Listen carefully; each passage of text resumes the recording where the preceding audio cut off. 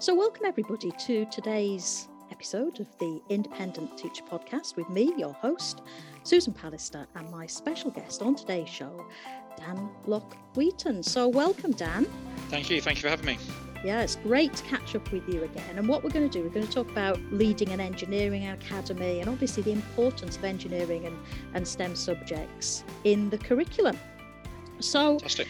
Okay, if we start then, could you just briefly go through and tell our listeners about your leadership journey, please? So I joined and became a teacher reluctantly, which I'm sure we'll get into as I get grilled quite rightly by Susan today. But I became a teacher back in 2004. But was very lucky to get picked up as part of the government's fast track to leadership scheme, which was an incentive back in 2005 where they identified that there was going to be this considerable number of head teachers that would be leaving the profession in around 2010 onwards, and how do they seek to fill that. So I looked to apply for the government scheme and got picked up, and then that sort of led me into my roles of leadership and also brought me to Birmingham. I was previously working out in the leafy suburbs of Bromsgrove, northern Worcestershire, which I thought was tough until I came into the inner city and soon realised that actually it's somewhere not only had distinct challenges but somewhere that I relish,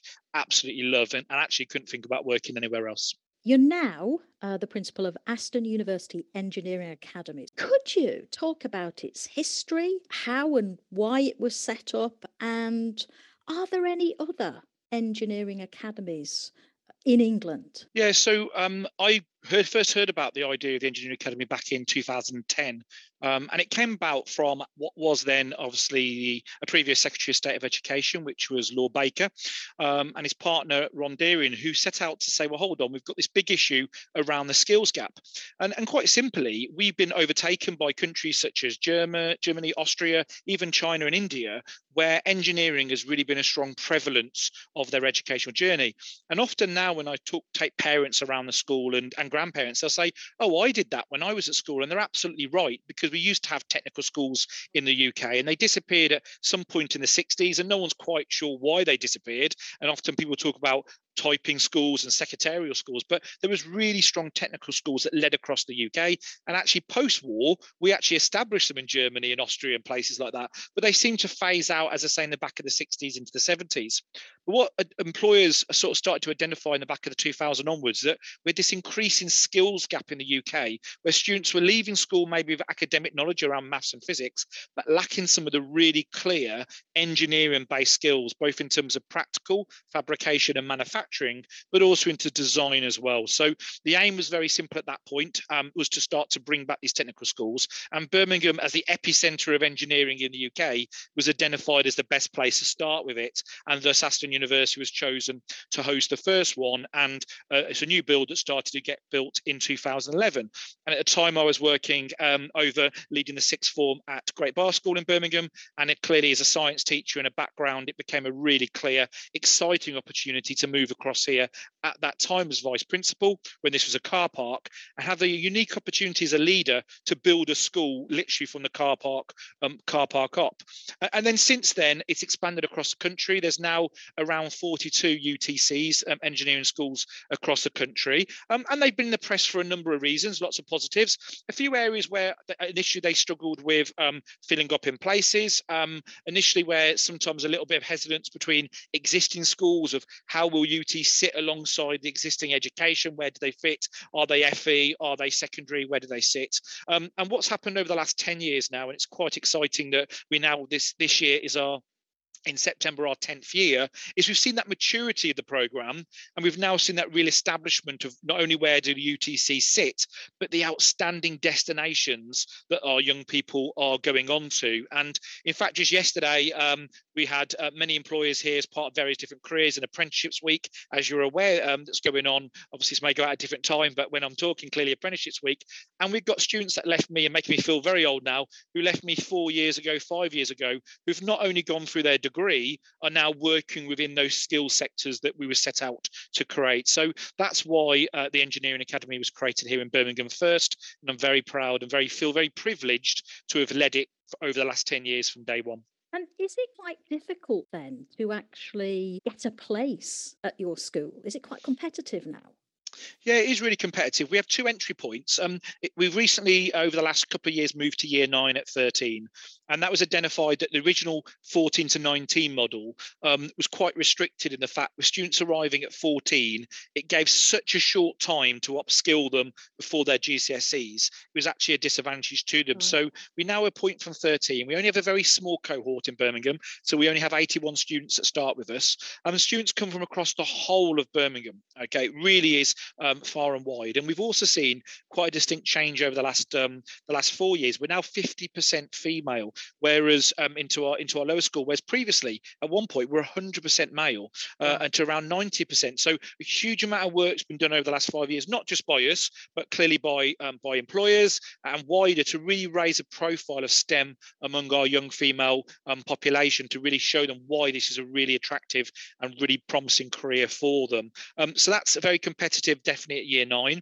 And then at post 16, which is our big growth, we have over 500 students in our sixth form here, 250 into year 12. And again, we take from across the whole of not only Birmingham, but actually across the West Midlands, including Solihull, far north as Tamworth, South Starbridge, etc. So we have a lot of people who travel because they want to come to a specialist centre for engineering, for health, and for business. And I suppose you've touched on it a little bit, but can you just again just reiterate the importance of engineering and STEM subjects in the curriculum and that focus on girls as well? Yeah, absolutely. So, we talk about a skills agenda and we talk about specifically, one of the things, first of all, to pick up about engineering is that many people actually don't know what engineering is. And to use the word engineering, let alone within the encompassing word of STEM, actually clearly devalues the phenomenal diversity that exists. And one of the things we're really proud of is that we often have students come in here saying, the number one often is, I want to be an automotive engineer and work with cars. I want to be an aeronautical engineer and work with planes.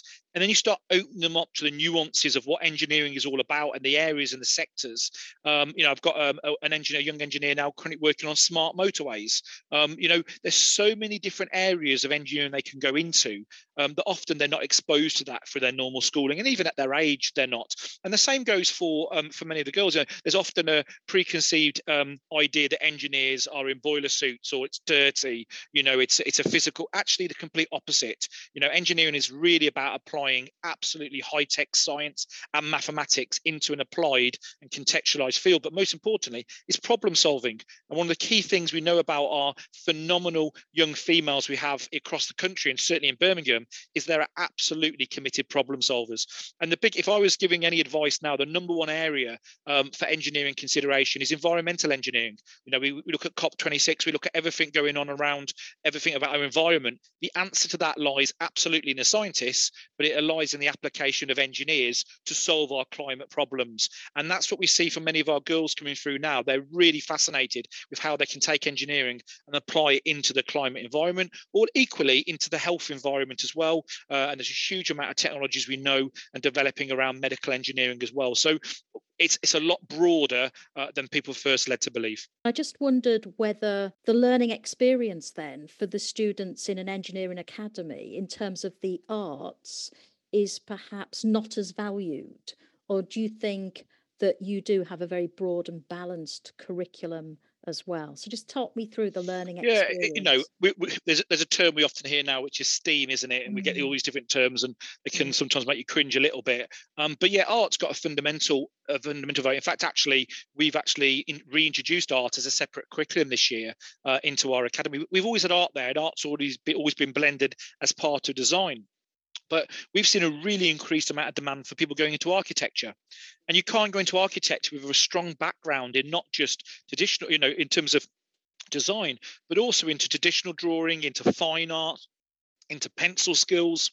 So yeah, fundamentally, and also more importantly, art and the link into history. It's about understanding research. It's about understanding sources. It's understanding validity. So these are all really fundamental skills that any person going into any sector of engineering, health, business, any STEM area to draw upon. So it's really important. Now, with our year 9, we purposely keep our year 9 really broad. We don't have, it's not a 3-year key stage 4, which we know government clearly don't like. But more importantly for us, it's about foundations and skill building.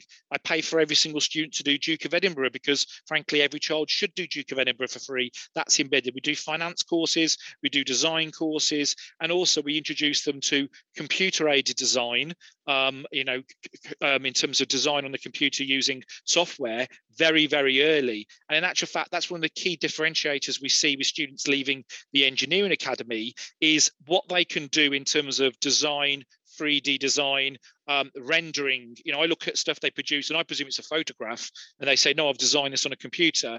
It's absolutely incredible. In fact, they use the technologies I would use email or just like we're using Zoom right now. So I think it's that ability to upskill them so at such a young age accelerates them in terms of their career as well. And are your courses more focused on doing? So this idea about discovery learning and working together and teamwork and entrepreneurship. Have you gone down that route as well? We do a blended approach, so we do both. I think there's sometimes a little bit of misconception, and this comes out around UTC sometimes, that engineering is about your hands. So if you're good with your hands, I'll go and do engineering. For some of the technical skills and some of the craft level, absolutely.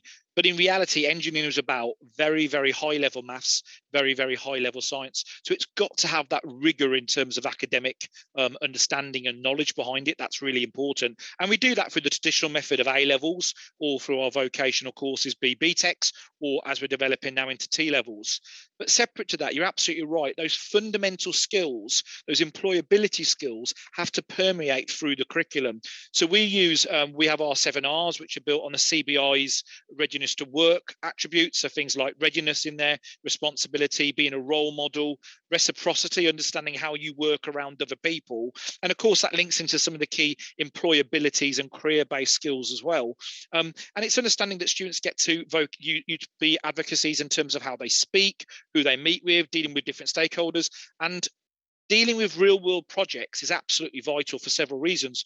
One, it becomes very tangible for the students to work on as a group, but by making it real rather than the classic, this is something that an exam board has made up, it gives the students that incentive and motivation to do it, but it also gives them credibility. So when they're going off for those interviews, they're going off for the really top degrees or going off the really top apprenticeships. They're not sat there saying, this is something I played on at school. They're saying, here is a real project that was set by an employer. So for example, we have a lighting design project set by an employer in London. The students go away, meet the design brief, develop their portfolio, present that portfolio back. And that is no different than that employer would see from a professional that's been doing it for 10 years or 20 years. And this allows the students at 18, 19 to be competing on the same level as someone who's been working in industry for multiple years as well. So it's really important those projects are vital. And then the last sort of in the triangle for that is the employer.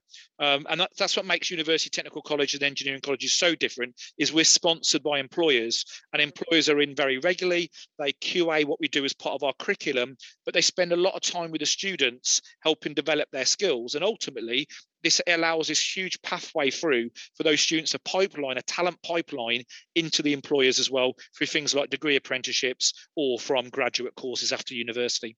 Yeah, I was going to ask you about that. Are you able to say who some of the sponsors are? Yeah, we've got a huge wealth of sponsors and obviously principals that we sit and work with. So to name a couple of the few, so there's obviously clearly in Birmingham, one of our biggest sectors is around infrastructure. Things like HS2 are one of our key principal sponsors, as are Jacobs Engineering, which are now one of the largest engineering companies in the world. And we have huge companies like that, which have head offices in Birmingham, things like Amy, Cundall's, etc., all working in similar type of fields. But actually, for us, one of the most important partnerships is with the huge number of small manufacturing and enterprise companies, SMEs, that exist around Birmingham. We work with things like InfoSkills and RSS and companies which are working on different, very specific sections. And actually, what works really well with them is we can really tailor what their needs are. So they're saying, actually, we've got a company who's come to see as an SME where their average workforce is around 50 to 60 years old. So actually already the MD and the CEO are all going, hold on, in 5 years' time, I could have a significant amount of my workforce leaving and I'm not bringing it at the bottom. And often sometimes they're in sectors where they're not the JLRs, they're not the aeronautical engineer ones, but actually these are fundamentally really vital engineering areas to work in as well. So we work very closely with those sponsors to work with them to sort of see how we can plug into their skills and need both over the next 2, 3, 5 and 10 years as well. What about partnership links with companies abroad? Because I remember many years ago hosting for you a group of, I think, principals and engineers who came around, and I think they were from Austria or Yeah. Germany or Europe. Have you still got those links despite Brexit? Yeah, we have. Obviously, we've got Brexit and then something called COVID that's obviously put a few challenges in the middle of it. But no, we're very delighted to be working with. You're absolutely right, and very good memory there, Susan, of Austria, which is the HTLs, and the HTLs are, again, as I said at my start of this get together, is the fact that we as the UK in the 60s sort of spread 50s and 60s spread this into Germany, and they carried on. Our counterparts over there, and there, my equivalent school over there, you're talking 5,000 students going into this technical school. It's a huge development through of how they work into engineering. So yes, we have those partnerships. We were very lucky. Just before COVID, we had the very first A level or level 3, I should say, with BTEC gap year, where students could actually do a sandwich course. So they came to us to year 12.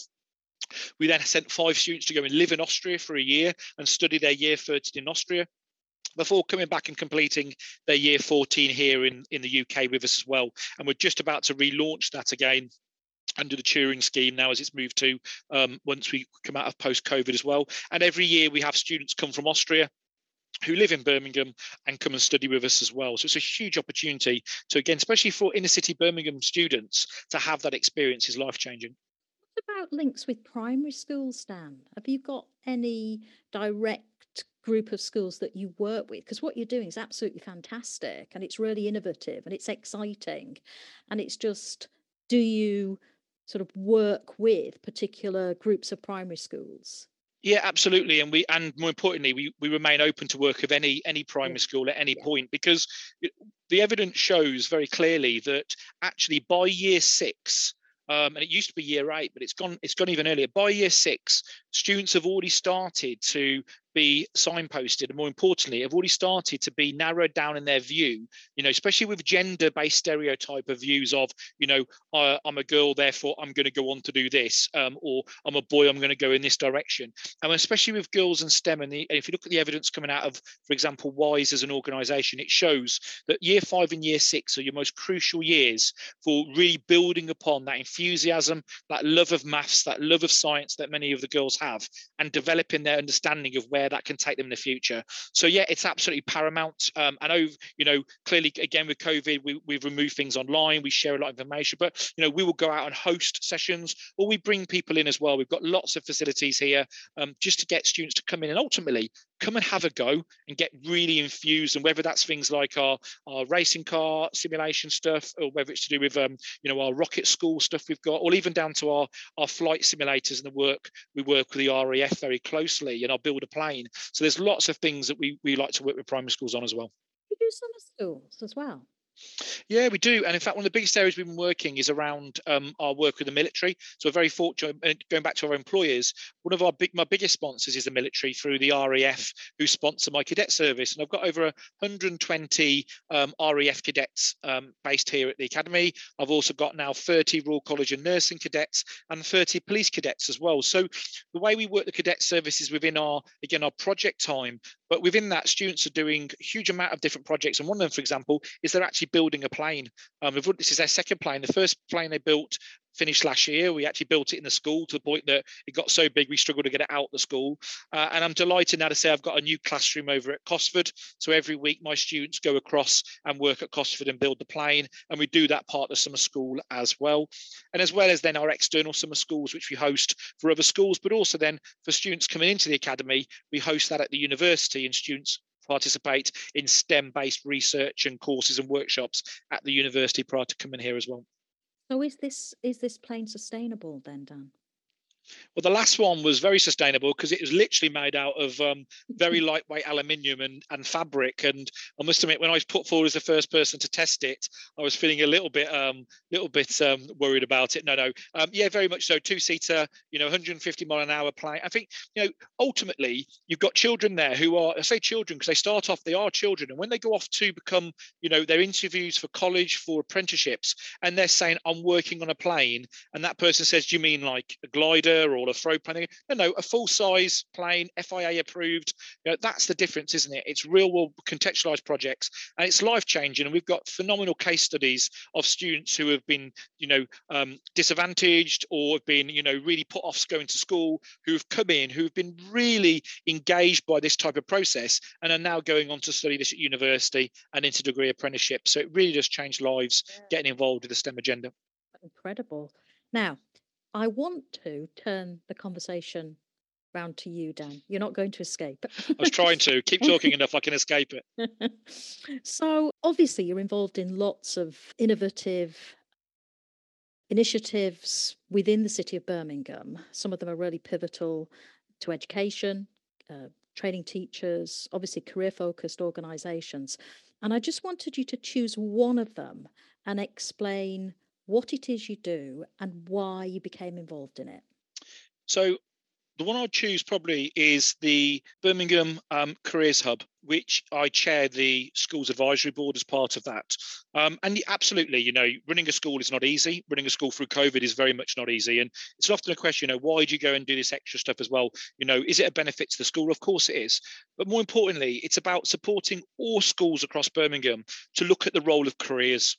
Because, what's been proven absolutely, not only through the UTCs and our model, but been proven and demonstrated through COVID as well, is that the role of careers-based education within a school is life-changing to young people. Careers should not be something, and I know historically from my own background was, you go and get in year 11, you might have, your half an hour careers interview with your careers one to sit down and you might say, I want to be a footballer, and they might give you a leaflet, and I know I'm disengaging about a long history of careers, but it's got to be embedded in everything we do. And ultimately, it comes down to a very strong set of standards being the Gatsby benchmarks. And the role of the Careers Hub is clearly to support schools with how they engage with the Gatsby benchmarks and how do we look at supporting that really embedded careers-based learning. And yes, of course, that includes things like your work experience, that includes things like your careers events and your careers advice and guidance. But for me, it also includes how we can really embed work-related learning, and also the areas where, I'll be honest, as school leaders and schools, we're often a little bit less familiar with things such as apprenticeships, things such as traineeships, things such as internships, all these ships that acronyms that sit out there. But often we're a little bit traditional in school. Students come into us, we do the GCSEs, we might do the A levels, they go off to university, or they may consider such thing as an apprentice. But actually, how do we really work with internships? How do we work with traineeships? How do we give these opportunities to students to really develop? And how do we bring some of that even into their curriculum? So actually alongside their A levels or their vocational courses, they could be doing these enhanced work placements. Now, clearly the new T levels in the future coming, or which have obviously clearly all arrived in some cases now, are trying to embed some of that practice in, but that's clearly based on really fundamental best practice that we can do from that. So I really feel very privileged to be part of that. I get to work with fantastic schools. I get to work with fantastic head teachers as part of that project. It makes me a better head. It makes my school better because I learn from them and that best practice. But it also helps me to support a wider body of students across the city as well, which probably stems all the way back to our original ISSP days way back in 2008, Susan. Yeah, long time ago. Long time ago, feeling old now. I'm going to take you back even further. I thought you might. Now, the regular listeners to my podcast know that I always have a special question at the end for my guests, just to challenge them. And yours is, I shall read it out to you. I want you to take you back to 2002, to South Africa, to your time as a great white shark marine researcher and filmmaker. Okay, fantastic that, when I see that, just brilliant. But the question is this: what would Dan Locke-Wheaton circa 2002 say to Dan Locke-Wheaton in 2022? Over to you, Dan. Wow, I said it was a mind question, wasn't it? Mind-blowing question. I think it's a very good question. I've given it some thought. One of the things I suppose at that time was clearly is my background in marine biology and filmmaking, and was the passion about seeing the world. And I suppose in some ways, again linked to marine biology and environmental, wanting to make a difference. So I think my first thing would be to say that, first of all, through my teaching and obviously through work with schools across Birmingham, I've been able to travel the world with children, young people, through various different school-based schemes, Honduras and other different things. And actually, to fulfill not only my own wishes and dreams, actually, but realize that actually you're educating the next generation to go through that. And I think the changing the world and sort of having that real philosophy in terms of wanting to make an impact, realizing that there's no better place to do that than that's been in education. There's no way I could have predicted circa 2002 where I would be, how I'd move through my career and the leadership of where I am now. I think I would be proud of obviously what I've achieved and where I've gone, but more importantly is that ability to understand that actually you can have such a wider influence. And I'll be honest, I was quite reticent about going into teaching and thinking, should you do that? There's other opportunities, but realizing actually it's not just a vocation. It really is the opportunity of making life-changing opportunities to far wider than just yourself. And I don't regret a moment of it. Oh, that's good to hear. I'm going to ask you one more question. Where are you going to be, Dan, in, say, 10 years' time? Where would you like to be? What would you like to be doing? Well, it's an interesting one because I'm always a dreamer. I sit there and I think maybe I'll take it back myself. I think was my first day sat becoming an NQT. And I sat in the staff room and got welcomed to the school. And it was the head teacher's briefing. And at that point, as an NQT back in 2003, I thought, that's the job that I want. I want to be a head teacher. And that was weird to have that for my very first day there and to sort of move through on that career. And I'm here and I'm doing the job I absolutely love. So it's very hard to think, do I want to do anything different? But I enjoy that influence. I really like helping people. I like the opportunities, of course, helping other schools, which I do now. And there's the trust stuff as well. I'll be honest, I am so frustrated what's going on politically at the moment. I cannot help but want to say I'd love to get in there and get more involved in politics and with Whitehall and say, come on, let's get this sorted, because without bringing politics into your show, Susan, which will take us a very long time, I do think there's the opportunity to try and start to think, what can we make a difference, and that next stage as well. So maybe some lofty ambitions there, but who knows? I shall be back in 10 years to see if you become I've no doubt you will be Secretary of State for Education or something along those lines, perhaps, maybe. We can have a chat over a cheese and wine party, so that's fine. Dan, can I just say thank you ever so much for joining me today. It's been wonderful catching up with you and just inspirational, just listening to you talk, and you clearly have made a difference to so many people, so many young people, and teachers as well. So thank you for joining me. Thank you so much for having me. You've been listening to the Independent Teacher Podcast.